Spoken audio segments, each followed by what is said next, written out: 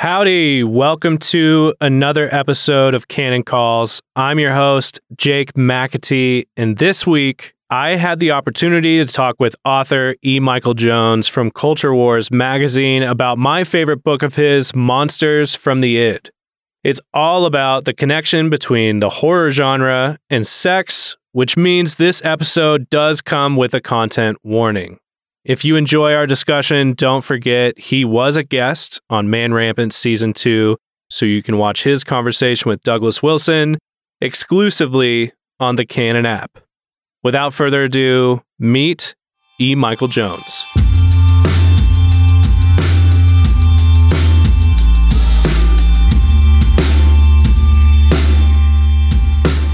All right, now welcoming on special guest E. Michael Jones from CultureWars.com and an author of many books that I've benefited greatly from. Dr. Jones, welcome to the show. Thank you. Good to be here. Awesome. So one of the books that I mentioned I've benefited a lot from, and really the first book I ever read of yours, still to this day remains my favorite, is Monsters from the Id, The Rise of Horror in Fiction and Film. It's a fascinating thesis, and it's also the way that you accomplish the thesis, sort of all the plates in the air, like history, literary criticism, film criticism, social commentary, all of that put together to accomplish the book. It's really good. Could you introduce us to that thesis and maybe the circumstances that provoked you to write the book? Yes. Circumstances were largely technological. Okay. I had just finished a biography of Cardinal Kroll of Philadelphia, which was all archival material and, hard work. Had to organize this material and I was looking for something else to do. And I realized that at this point in history, I'm talking about the mid-90s, you could do film research in a way that had not been possible before that. To do film research, you had to go to UCLA or something like that, where they had old actual film that you could actually watch on actual cameras and projectors and so on and so forth. How anybody could do film research. And so I started going to these video stores. This is the era of the DVD. The what now? What's that now? I'm sorry. No, wait a minute. It was the VHS tapes. VHS. I'm sorry. That's what it was. I got my alphabet wrong. So anyway, I started, just thinking I could watch all of these movies. This is incredible. And I ended up watching horror movies for some reason or other. Actually, I started watching Arnold Schwarzenegger movies. And then I get into horror movies, and then I began to wonder, is there some type of pattern that's emerging here? Because at this point, the whole horror movie genre had reached a state of decadence, by which I mean that they had become self-referential and they were becoming parodies of themselves. The guy, Wes Craven, did the Scream series. That was a parody of the horror movie. So it becomes so cliched that all you had were parodies. But to get back, I started seeing patterns emerging here. And the pattern was that horror was always associated with a revolution. And so the book ended up being about Frankenstein, which was the sequel to the French Revolution, and then Dracula, which was the sequel in Germany to the sexual revolution and Bolshevik revolution of the 1919, and Alien, which was the reaction to the sexual revolution in the United States of America. So there are the three monsters. Every time you create a revolution, you overturn the moral and social order. As soon as you overturn the moral and social order, people start acting on their passions. As soon as they start acting on their passions, their lives get out of control. And at that point, someone ends up dying. And that's pretty much the trajectory that I just tried to describe in Monsters from the Id. So you frame the book with those three revolutions and sort of it seems like the engine of those three revolutions are electricity, blood, and contraception. Could you talk about the first revolution? What kind of kicked us off here? Well, I'm talking about the French Revolution, but not so much the French Revolution as the English reaction or implementation of the French Revolution. The main proponent of the French Revolution in England was William Godwin, who ended up getting married to the first feminist in England, Mary Wollstonecraft. And she got a commission to go over to write about the French Revolution. Now, these people were all starry-eyed revolutionaries, like William Wordsworth, who went over there and ended up fathering a child, was caught up in the whole sexual atmosphere. But he became a conservative. Godwin never backed down on his revolutionary principles. Interesting. They have a child, Mary Godwin, and Mary Godwin is 16 years old, and suddenly an aristocrat by the name of Percy Shelley, who's an ardent follower of Godwin, shows up at their door. And Shelley wants to start the French Revolution in England. And Godwin tries to talk to him, and Shelley's talking about the Illuminati, and Godwin's appalled. And during the course of the conversation, Shelley notices Godwin's daughter, and within a matter of days, falls in love with her and decides to explain to Godwin what's happening. Now, this Shelley is, I think, I think he's 18 at the time. She's 16. What's wrong with that? Well, problem is Shelley's already married. His wife, Harriet, is left behind with their child. And Shelley doesn't feel bad about this because he read Godwin, and Godwin said, marriage is the most odious of all monopolies. Well, that sounds great when you're talking about in generalities, but wait a minute, this is my daughter now that you're talking about. And I'm not so sure I believe this applies to my daughter. So again, once again, with the great left-wing philosophers, everything is great as long as it's in generalities. But when your daughter's involved, suddenly you have hesitation about implementing this thing. Well, Shelley had no hesitation. So he went off to Switzerland with the great literary picnic, most famous literary outing in English literature, where he linked up with Byron and Mary's half-sister, Fanny Imlay. And they had their orgy of sex, free love. And we're having a great time. The only problem was that a volcano had blown up in Indonesia the year before and spewed millions of tons of dust into the air. So they had no summer that year. Right. And as a result, they couldn't go rowing on Lake Geneva, and they couldn't go hiking. And so they stayed in and they decided to write stories. And the story that they started to write horror stories.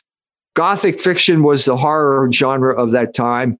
And Shelley had read this story about Galvani's experiments, where Galvani was the Italian scientist who would hook frogs' legs up to a battery, and the legs would twitch, even though they were disconnected from the frog. And so, being great scientists, Shelley and Byron concluded that they had discovered the principle of life, the élan vital, and all you had to do was dig up a body, sew the parts together, run electricity through it, and you could create human life. This is obviously the story of Frankenstein. Now, real quick, you're telling this to a lot of people. I feel like it's now told in a very campy way, where this outing at this house, it's often told, they would tell each other scary stories, and that was fun and it's cute. And you leave plenty of anecdotes in the book about like how actually like really creepy. And you've already mentioned the sexual stuff that was already happening. But one particular anecdote I remember from your book was, I think, from Shelley's diary, maybe, where he said that after one of these nights of telling scary stories, was it Fanny that ran into his room and was utterly terrified? And he thought about comforting her, but he was actually sexually turned on the more she was freaked out. So he didn't comfort her? Yeah. Yeah. That's actually, Ken Russell did a movie on this called Gothic. Okay. I don't particularly like the movies of Ken Russell. I don't like them at all, as a matter of fact. But you can watch it and get his take on what was going on there, which is basically a lot of screaming and running around. I mean, they were going crazy. The fact that they didn't go crazy completely is a tribute to their upbringing. I've become interested in this period again because I'm writing a book on aesthetics. And the third volume of the book is going to be on poetry in England. This was one of the times of the great achievement of poetry in England. England has, if there one art form they're famous for, it's poetry. And this was one of the great outbursts of poetic expression. And these were two of the greatest poets. And Shelley is a great poet. He's a jerk, but he was a great poet. And poetry is a little bit like music. It's the music of words. And you can be a genius at music just by being born. There are people who just know music kind of intuitively. They understand it. And you can slog along, as I did, in a band in Germany, and then later with Irish music, just trying to catch up with these people who have just a natural talent that can run rings around you. So the poetry was, this was a great poetic moment, sort of wrecked by the dissolute lives and the bad ideology of the people who ran it. Shelley being the prime example. Shelley was a revolutionary. I studied, this is back to my roots. I was a graduate student for literature, both English and American literature. And Shelley was completely impenetrable, largely because of Mary Godwin Shelley, who was consumed with guilt for the rest of her life and turned Shelley into some type of angel. Okay, let me get back to that story. Why is Mary consumed with guilt? Well, after their big outing in Switzerland, she comes back, and it turns out that Harriet has committed suicide, Shelley's first wife. And Mary feels guilty. Now, why do you feel guilty? Don't you know that marriage is the most odious of all monopolies? That's what your father said. Aren't you a good daughter, obedient daughter of your father? Well, there's a part of human beings that simply you cannot ignore. They cannot ignore, and that's called the conscience. And the conscience is affected by circumstance, by upbringing, and all these other things, by environment. But it's independent of them as well. And even the most corrupt people sometimes suffer pangs of conscience. And she did that. So she's caught in a bind here. Normally, when you feel guilt, you have the choice. You can repent. And Catholics can go to confession and have their sins forgiven by the priest. And that is psychologically comforting, among other things. But this is a lady who not only was not Catholic and did not or would not go to confession, she couldn't say what she did was wrong. This is a conflict. I feel bad, but I know there's nothing wrong with what I did. Well, they're two contradictory impulses. And so if you're going to talk about the psychological parallelogram of forces, the line, the vector that resolves those two contradictory forces is horror and the monster in particular. So she creates the monster. Dr. Frankenstein is Shelley. And the monster says to Shelley, "Thou didst sport with life," which is Mary talking to Shelley about all the children that he brought into this world and never took care of. That's what's going on here. That's the heart of the matter. So the monster is a way of dealing with a problem that you can't admit is a problem. That's why there's always this ambiguity about it. And that's why, in many ways, it's so popular and so satisfying, because it avoids the obvious alternatives. On the one hand, guilt leading to repentance and confession. On the other hand, guilt leading to even more monstrous behavior, as manifested by the Marquis de Sade, who said, "Whenever I feel guilty, I commit an outrage that's twice as bad as the last outrage, and then my guilt goes away." So that can only go on so far, and he knew it, and you end up murdering someone with that regard. By the way, if you look at the Ken Russell version of this outing, they're reading the Marquis de Sade. And I think that is clearly the case, that they did read the Marquis de Sade, because it was an underground bestseller. I know that Byron certainly had a copy of, I think it's the first one, Justine. I believe that's what he had. I think you talk about Justine in the book. Do you mind just giving us a brief intro to Marquis de Sade? What is the significance? Marquis de Sade was a completely decadent French aristocrat who was a monster and was imprisoned for his own good and the welfare of the rest of the population of France. He was imprisoned in the Bastille at a time when there was large revolutionary ferment, and he had started haranguing the crowd, and that led to the French Revolution. So he was the man who led to the French Revolution. While in the Bastille, he wrote pornography, and the most famous book was Justine, which was an underground bestseller for the rest of the 20th century. Wow. I'm sorry, the 19th century. I meant to say 19th century. So in a little bit that I've poked around just Frankenstein studies, and I found one of the reasons your thesis was so refreshing was just seeing how muddled and confused a ton of other Frankenstein takes are. And one thing I thought your thesis threw a big wrench in is there's a lot of folks that think Percy wrote Frankenstein, which by your thesis, it wasn't in him to write that kind of thing. Or, he wouldn't have critiqued He wouldn't have run this critique on like Mary did. No, he never looked back.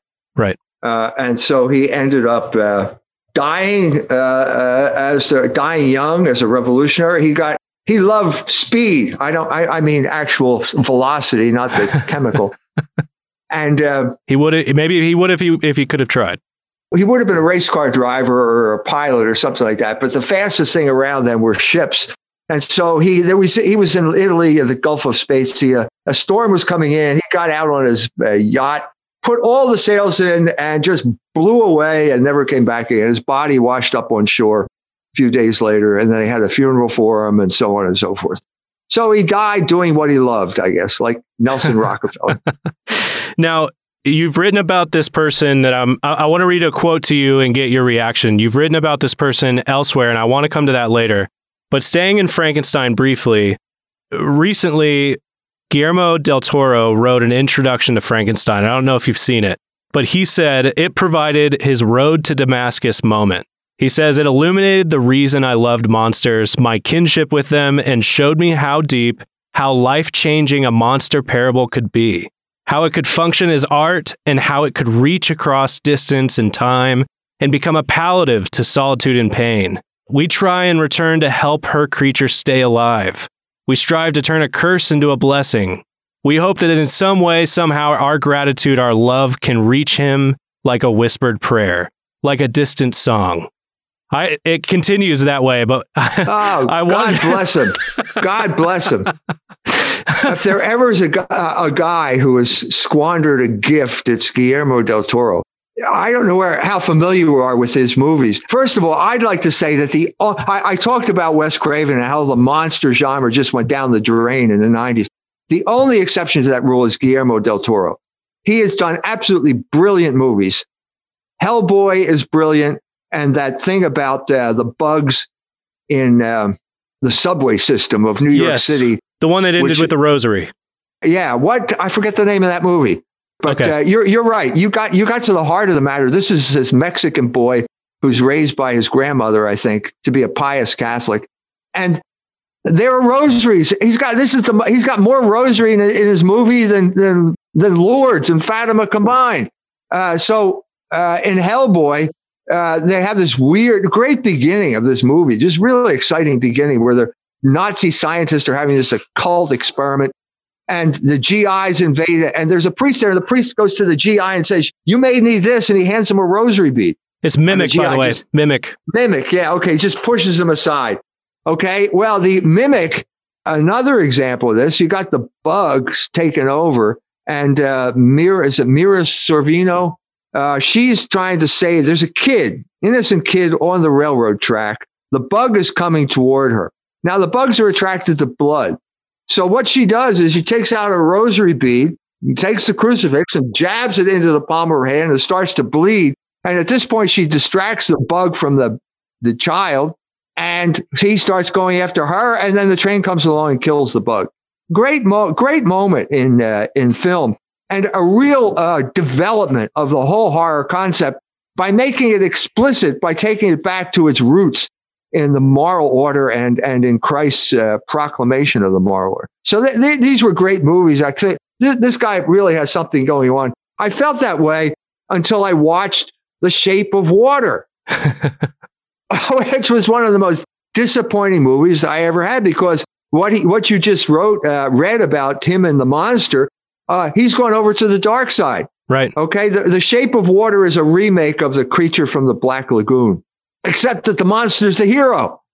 Now, Wait a minute. The monster cannot be the hero. Okay? That's impossible. But it's exactly what happened in our age of inversion, of revolutionary inversion. So one of the early examples was a guy, I forget his name now, but he made Grendel the hero of Beowulf. Right. I forget this guy's name. It was a novel. It came out in the 70s, I believe. Well, this is the same type of thing. Now the monster, which was the creature from the Black Lagoon, is now the hero of the movie. What does that mean? That means we have all become monsters. We have become monsters. And the best thing you can do when you've become a monster is have sex with a monster, which is exactly what this woman does. So it's like a parable of Del Toro's capitulation to woke culture. Right. That's the way I see The Shape of Water. Right. Right. And you wrote about that, and that's available also. What was the title of that book? Wasn't it an essay that you wrote on The Shape of Water? It was a review in Culture Wars magazine. So if you go to culturewars.com and type in either Del Toro or Shape of Water, you'll find it. Awesome. You'll find it. And to be honest with you, I have to admit, I don't remember the title that I gave to it. This is what happens when you've done a magazine for 40 years. You've written a lot, so it's more than excusable. So moving on from there, you go into the Russian Revolution, and you tie it to. Correct me if I'm wrong. You tie it to Dracula as well, right? Can you tell us a little bit about that, Dracula? Why, when we hear Dracula, should we maybe think syphilis? Because that's what it's about. Yeah. I think I'm the first guy who said that. I hate to blow my own horn, but I think I am the first guy who said that it was about syphilis. I've never seen anything else like it, so you may have that. Once you say it, it's out in the world, and everybody, oh yeah, I knew that all along. I think I was the first guy that said it. But we're in the same realm here, where it's so bad I can't talk about it, but it's so bad I can't not talk about it either. And that's exactly what Jonathan Harker's situation is in the beginning of Dracula. This is where I'm talking about the novel by Bram Stoker. Bram Stoker got syphilis. Sorry, but he did. He got syphilis. And the next book he wrote, The Lair of the White Worm, is specifically about syphilis. The white worm is Treponema pallidum. That's the Latin word for syphilis. So it's the pale worm, the white worm. Right. That's what it's about. So, and then a new biography of Bram Stoker comes out just as I'm finishing the book was already done, I think, or maybe just finishing up. And anyway, the guy was on and on and on, blah, blah, blah, blah. And then the last page, he says, oh, by the way, I just found out that Bram Stoker had syphilis. But that doesn't change it. No, of course, it changes everything, because that's what Dracula is about. It's about the man, Jonathan Harker. Okay, he goes to this weird place in Eastern Europe, and he's in the castle in Transylvania. And the three weird sisters show up in his room at night, and we don't know exactly what happened. But then he gets a fever. And he's in the hospital in Budapest, and that's where Minna comes to visit him. And this is the famous moment in Dracula. He's got his diary. He says, here is my diary. Do not read it. This is a classic ambivalence that you get with horror. Here is my diary. Do not read it. In other words, I'm trying to tell you something that's so horrible that I can only tell you in veiled ways. And the veiled way is basically, well, something happened to me after I had that night with those three women, and I can't talk about it. Right. And the real horror here is what often happened in the 19th century was you could have a completely innocent victim of syphilis, namely the wife of the man who visited whores, right, picked up the disease and infected his wife. There's all kinds of stories about that kind of tragedy.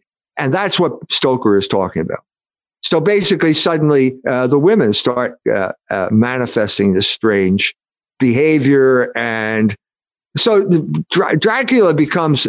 the vampire becomes a symbol of sexual decadence, sexual problems, the slavery of lust, and also the disease of syphilis, which was incurable at that point. The main manifestation of this decadence was Weimar Germany, and that's where the first Dracula film got made.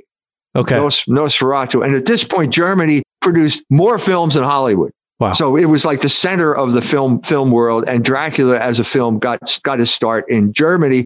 And I'm saying the best way to understand that is by reading Hitler's Mein Kampf. Yes. Which I quote extensively in this section of the book, because Hitler is obsessed with blood.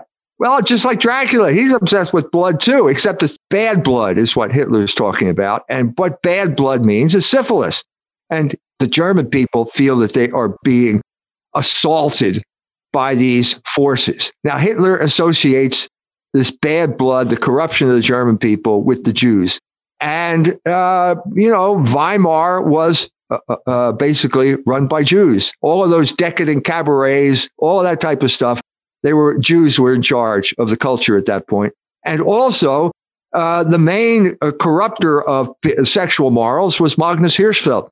another Jew who ran the Institut für Sexualforschung in Berlin, which Christopher Isherwood had discovered was basically a homosexual bordello masquerading as a scientific institute. This is what led to that revolution.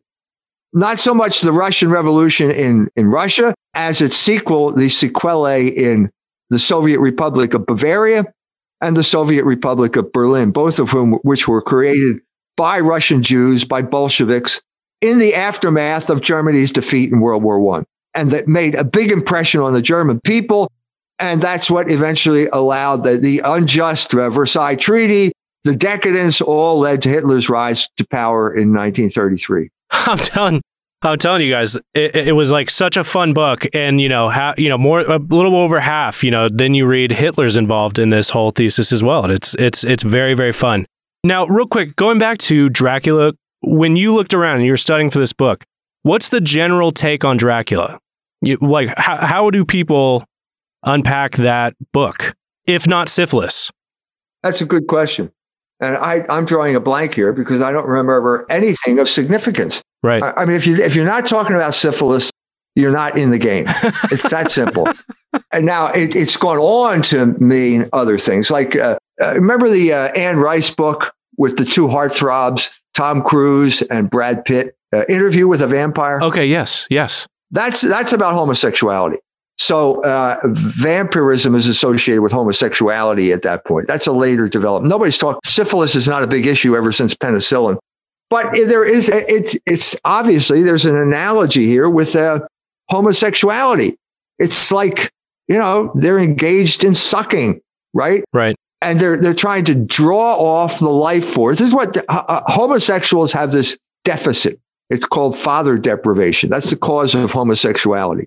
And they reach a certain point where they feel inadequate, and they look to other men to find that the affirmation that they didn't get from their fathers. Well, the problem is when you're young, there are older men who have been through the cycle before you, and they understand it perfectly. And they understand that there are young men out there looking for that type of affirmation, and they sexualize it by seducing them. And as a result, you develop a very bad habit, which is basically this compulsive sexuality that is characteristic of homosexuality. So this constant sucking and then trying to draw off the life force that you don't feel that you have by engaging in this oral sex. Yeah, it's intriguing to me because similarly to Del Toro with Frankenstein, the majority of takes that I would find about Frankenstein is it's sort of a reductio of exclusion of the other, which I've heard about Grendel as well, by the way. When you brought up the Grendel, where Grendel's made the hero, I've seen people do that with Frankenstein as well. And so, Dracula just seems a fascinating one. I'm not really sure, Well, that's precisely what Del Toro did. So what intervened in the meantime is basically Gramsci, Antonio Gramsci, and Michel Foucault, right, which gave philosophical justification for making the outsider the center of your culture. In other words, a rejection of the normal social order and promoting the outsider, which by which Michel Foucault meant the homosexual, the insane, sexual deviants of any sort, those type of things. Those people are now valorized as the truly human people. Well, that's the culture we live in right now. It's been race got injected into it, so now it's Black Lives Matter and these groups who are ipso facto right because they are oppressed. It's the world turned upside down. This is what Del Toro capitulates to in The Shape of Water. He's basically endorsing that type of culture. No rosary beads in The Shape of Water. Right. That's not a coincidence. Right. So, and maybe we can, as we get into more the modern slashers, you have a principle in there in the book that I remember in italicized, that the rule of horror is you screw, you die. Can you tell us about that? That's the rule of the slasher movie. Right. So we're now fast forwarding to the last revolution I deal with in the book, which is the revolution of the 1960s, the sexual revolution of the 1960s.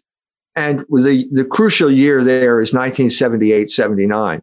And that's crucial because people have spent now a decade living the life that Shelley and Godwin valorized. Okay. And it turns out that it's not the way they thought it was going to be. Woodstock was in 1969, and it was all peace and love. And that lasted about 6 months until Altamont. And then somebody got killed at the Peace and Love rally by Hell's Angels, who stabbed him to death. Wow. So it didn't turn out that way. Why didn't it turn out that way? Well, nobody knows. As a matter of fact, they can hardly say that it didn't turn out that way. So if you ask somebody in 1978, do you believe in sexual freedom? Well, yeah, of course I do. Well, what was your experience of sexual freedom? Well, I got a disease and it broke my heart, and my girlfriend had an abortion, but otherwise it was great. Well, wait a minute. Other than that, Mrs. Lincoln, how was the play? So at some point, someone had to deal with reality. And that's precisely what happened in 78 with Halloween, right? The Jamie Lee Curtis movie. Right. So this is where you talk about you screw, you die. This is where this comes in, because this is the first slasher movie. So the girls invite their boyfriends over, they're babysitting. And as soon as any young lady removes any article of clothing, someone's going to jump out of the closet and stab her to death. That's pretty much the slasher movie, which are very moral. So they're very moral movies because evil is punished and good is rewarded too. Jamie Lee is the only girl who doesn't screw, and she's the one who survives. So if I were doing a sex ed course, I would show nothing but slasher movies, and that would scare the hell out of the kids and put them on the straight and narrow. But the follow up that was more sophisticated, and that was Alien. And that came out in 1979. And Alien, as I've said before, is the sequel to Deep Throat, which was the pornographic success de scandale of 1973, which is about oral sex. Okay. By 1979, it's clear oral sex isn't fun anymore. It's going to kill you. And that's exactly what it does. So it's hard to see.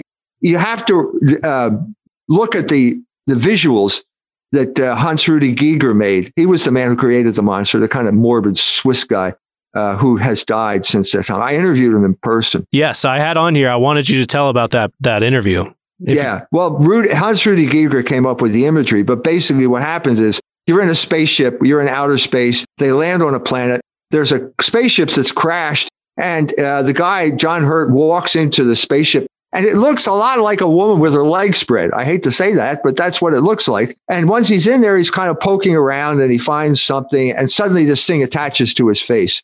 And that's all we see. And then it falls off, and then he goes back and everything seems to be fine. And then he's got the stomach pains during a meal. And suddenly you have the great scene where the monster explodes out of his stomach. Now, this is an allegory of what sex has become since Deep Throat. Right. Sex will kill you. What that monster did was he stuck his penis down John Hurt's throat and impregnated him in this perverse parody of human sexuality. And what you're seeing now is sex is really bad.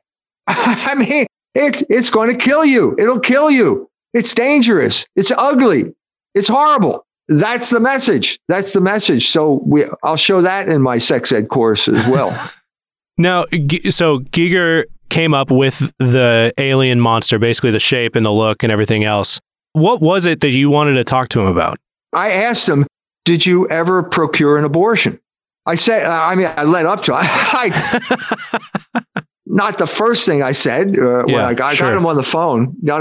I think he was shocked that an American could speak German. He had never experienced something like that before. Okay. So I'm talking to him. It wasn't Schweizerdeutsch, but it was German. And I said, look, I'm looking through all your books like Necronomicon and things like that. There are all these dead babies there. Did you ever procure an abortion? And he said, no, I never did.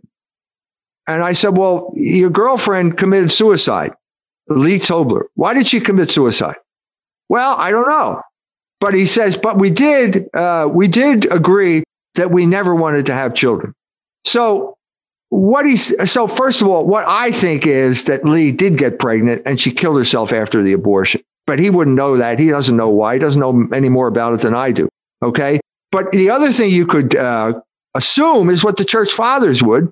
And they would say that contraception is like murder. Church fathers always said that, made that connection. So we are so appalled by abortion that we think that contraception is no big deal, but it's a very big deal. And I think that Giger is proof of it. Right. it feels like a tilt-a-whirl with the subject of horror, where there's a lot of self-deception happening. So even as you bring up the slasher films, those came out of Hollywood, which is a wildly sexually compromised place. Right. Frankenstein came out of a wildly sexually compromised place, and they seem to be these heavily Puritan, moralistic tales. You know, you would think that like some small Baptist church in Alabama came up with these movies, but it's not. Hollywood produced them. Yeah. I'm not sure if you've ever read a French guy by the name of René Girard. He wrote on mimetic desire, and he wrote a book on Shakespeare, and in it he talks about envy being this particularly special sin where no one wants to bring it up. You know, we hear a lot often, like, you know, make sure you humble yourself or don't get too prideful. Like that would be a common thing you could say in a social setting. If you told me that, you said, you know, Jake, this radio show is pretty great, but don't get too heady about it. And I returned fire and said, well, I appreciate that, Mr. Jones, but don't get too envious of me. That would really come off. That would come off very strange and very weird. And that would almost seem like I came with like a huge knock at you. So basically just saying envy is this thing that we don't ever want to talk about, don't ever want to touch. We're super self-deceptive about it. Do you think horror plays a similar genre there? Like a thing that we are just so self-deceived about? Well, I think it's about lust. Okay. But I think that that's the other deadly sin. But, right. Obviously people talk about it all the time in a certain way, but they don't talk about it realistically and that there are consequences. What is the consequence? Why are they called deadly sins? Because I have that quote from St. James in the beginning of the book. That's right. Sin, when it gives birth, when it reaches its full expansion, gives birth to death. So your disordered desires lead to sin, and sin leads to death. And nobody wants to talk about that. Abortion is the obvious example. All those babies had to die because of lust, because of sin. Nobody wants to talk about it. What I'm saying here is that horror enables a conversation that is less painful than the direct moral confrontation. Yeah, it seems to me that folks get the scapegoat feeling of like, okay, my sins are now gone. I can watch this slasher film. I too have also done the premarital sex sin. I can watch the slasher film. My conscience is somewhat fine now, leaving the theater, and I can go about my day. Does that sound about right? I mean, it'd be one thing if we just never talked about it, but they're making full-blown movies on it. Right. Aristotle called it catharsis. There we go. It's a feeling. He was, I think his father was a medical doctor, but it's a medical term. Right. And when you see something really horrible happen, like Oedipus gouging out his eyes, it has you're filled with pity and fear. And once you get those feelings of pity and fear, there's a purgation, which you call catharsis. And you feel better having seen something really bad because you're better off than that. I mean, that's one way of viewing it, Like, I'm glad that didn't happen to me, but it's a horrible thing. And I feel better because someone articulated that horrible thing. That's what drove people to the theaters. That's why they kept going back again and again until the genre reached just the position of inanity it did under Wes Craven and the Scream series. So in terms of because the other side of this is literary criticism, film criticism, what is the state of horror criticism currently? Are you encouraged? What is the state of anything? The Academy is a total disaster. It's been that way for 30 years now. Right. The big battle over academe took place in the 1990.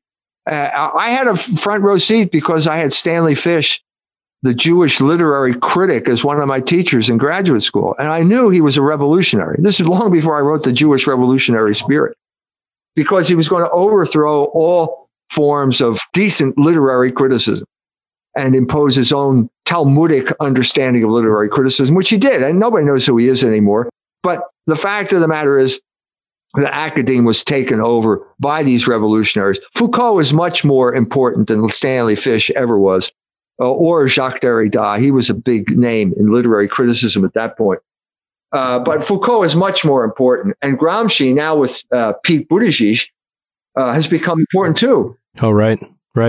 Pete's father, Joe Buttigieg, was the guy who edited the prison notebooks of Antonio Gramsci, and spent his life subverting Notre Dame University and was rewarded well with it. He wrote one crappy book, which was basically his doctoral dissertation on James Joyce, which is full of all the literary cliches that he would rail against as a postmodernist. And he got an endowed chair. That's for right. What? For doing nothing other than scheming. He got an A. If you were in my class, if I were teaching a class on political scheming in academia, Professor Buttigieg would have gotten an A. And now we're stuck with his son. Well, Washington is now. This is a man who learned, he's a homosexual, which raises lots of interesting questions, considering what I just said. Like, tell us, who was the first guy you had sex with, Pete? Was it one of the professors at Notre Dame? I suspect it was, but we don't want to talk about that. But now we are stuck with this guy because homosexuals are superior. This is exactly the type of inversion that Guillermo del Toro is celebrating in that movie, The Shape of Water. Right. That valorization of deviance. So would you see then a culture that celebrates horror, spends a lot of money on horror as a predominantly guilty culture, a hyper guilty culture? Absolutely. Guilt drove horror movies. There's no question about it in my mind. Guilt over the sexual revolution. And everybody was relieved when they went to see Alien because, God damn it, sex can kill you. I'm glad someone finally said it. It's dangerous. Why didn't someone tell me this before? And you can say it in a way that is cryptic and does not threaten your status as an enlightened individual who still believes in the sexual revolution. I really appreciate your time. And I wanted to say one thing as we finish is, as I read your book, I went and picked up a biography, Mary Shelley. I think it was Miranda Seymour's. And I was just curious to see how, reading your book, and then I wanted to see somebody, she was very impressed with Mary Shelley. And not that she didn't do impressive things, but I knew I got the vibe she would hate your thesis. And there was this one little section, and I thought, done. She's a goner. And she basically unpacked Frankenstein as essentially the other complex and thing about race and the rest. But then she had this one little part, and I thought I would see what you thought about it. She said, in the summer of 1819, she could think nothing but of her loss. She had been a mother 3 times, each time the child had been snatched from her. What sin, she wondered, could have merited such relentless punishment? The old-fashioned concept of divine retribution was not one Mary learned from Godwin or Shelley. She began nevertheless to wonder if Harriet Shelley's death lay at her door and if this was the penalty that was exacted. The thought would linger and haunt her. That's right. You're absolutely right. And why did it haunt her? Because she couldn't confess her sin. Right. She couldn't say, I did something wrong. I'm sorry. I sinned. Couldn't do it. And that's why. So if you don't do that, you're going to be haunted. That's the message of the paragraph you just read. Absolutely. Michael Jones, thank you so much for taking the time again. This was awesome. And I hope to have you back on soon. Thank you. My pleasure. Cheers.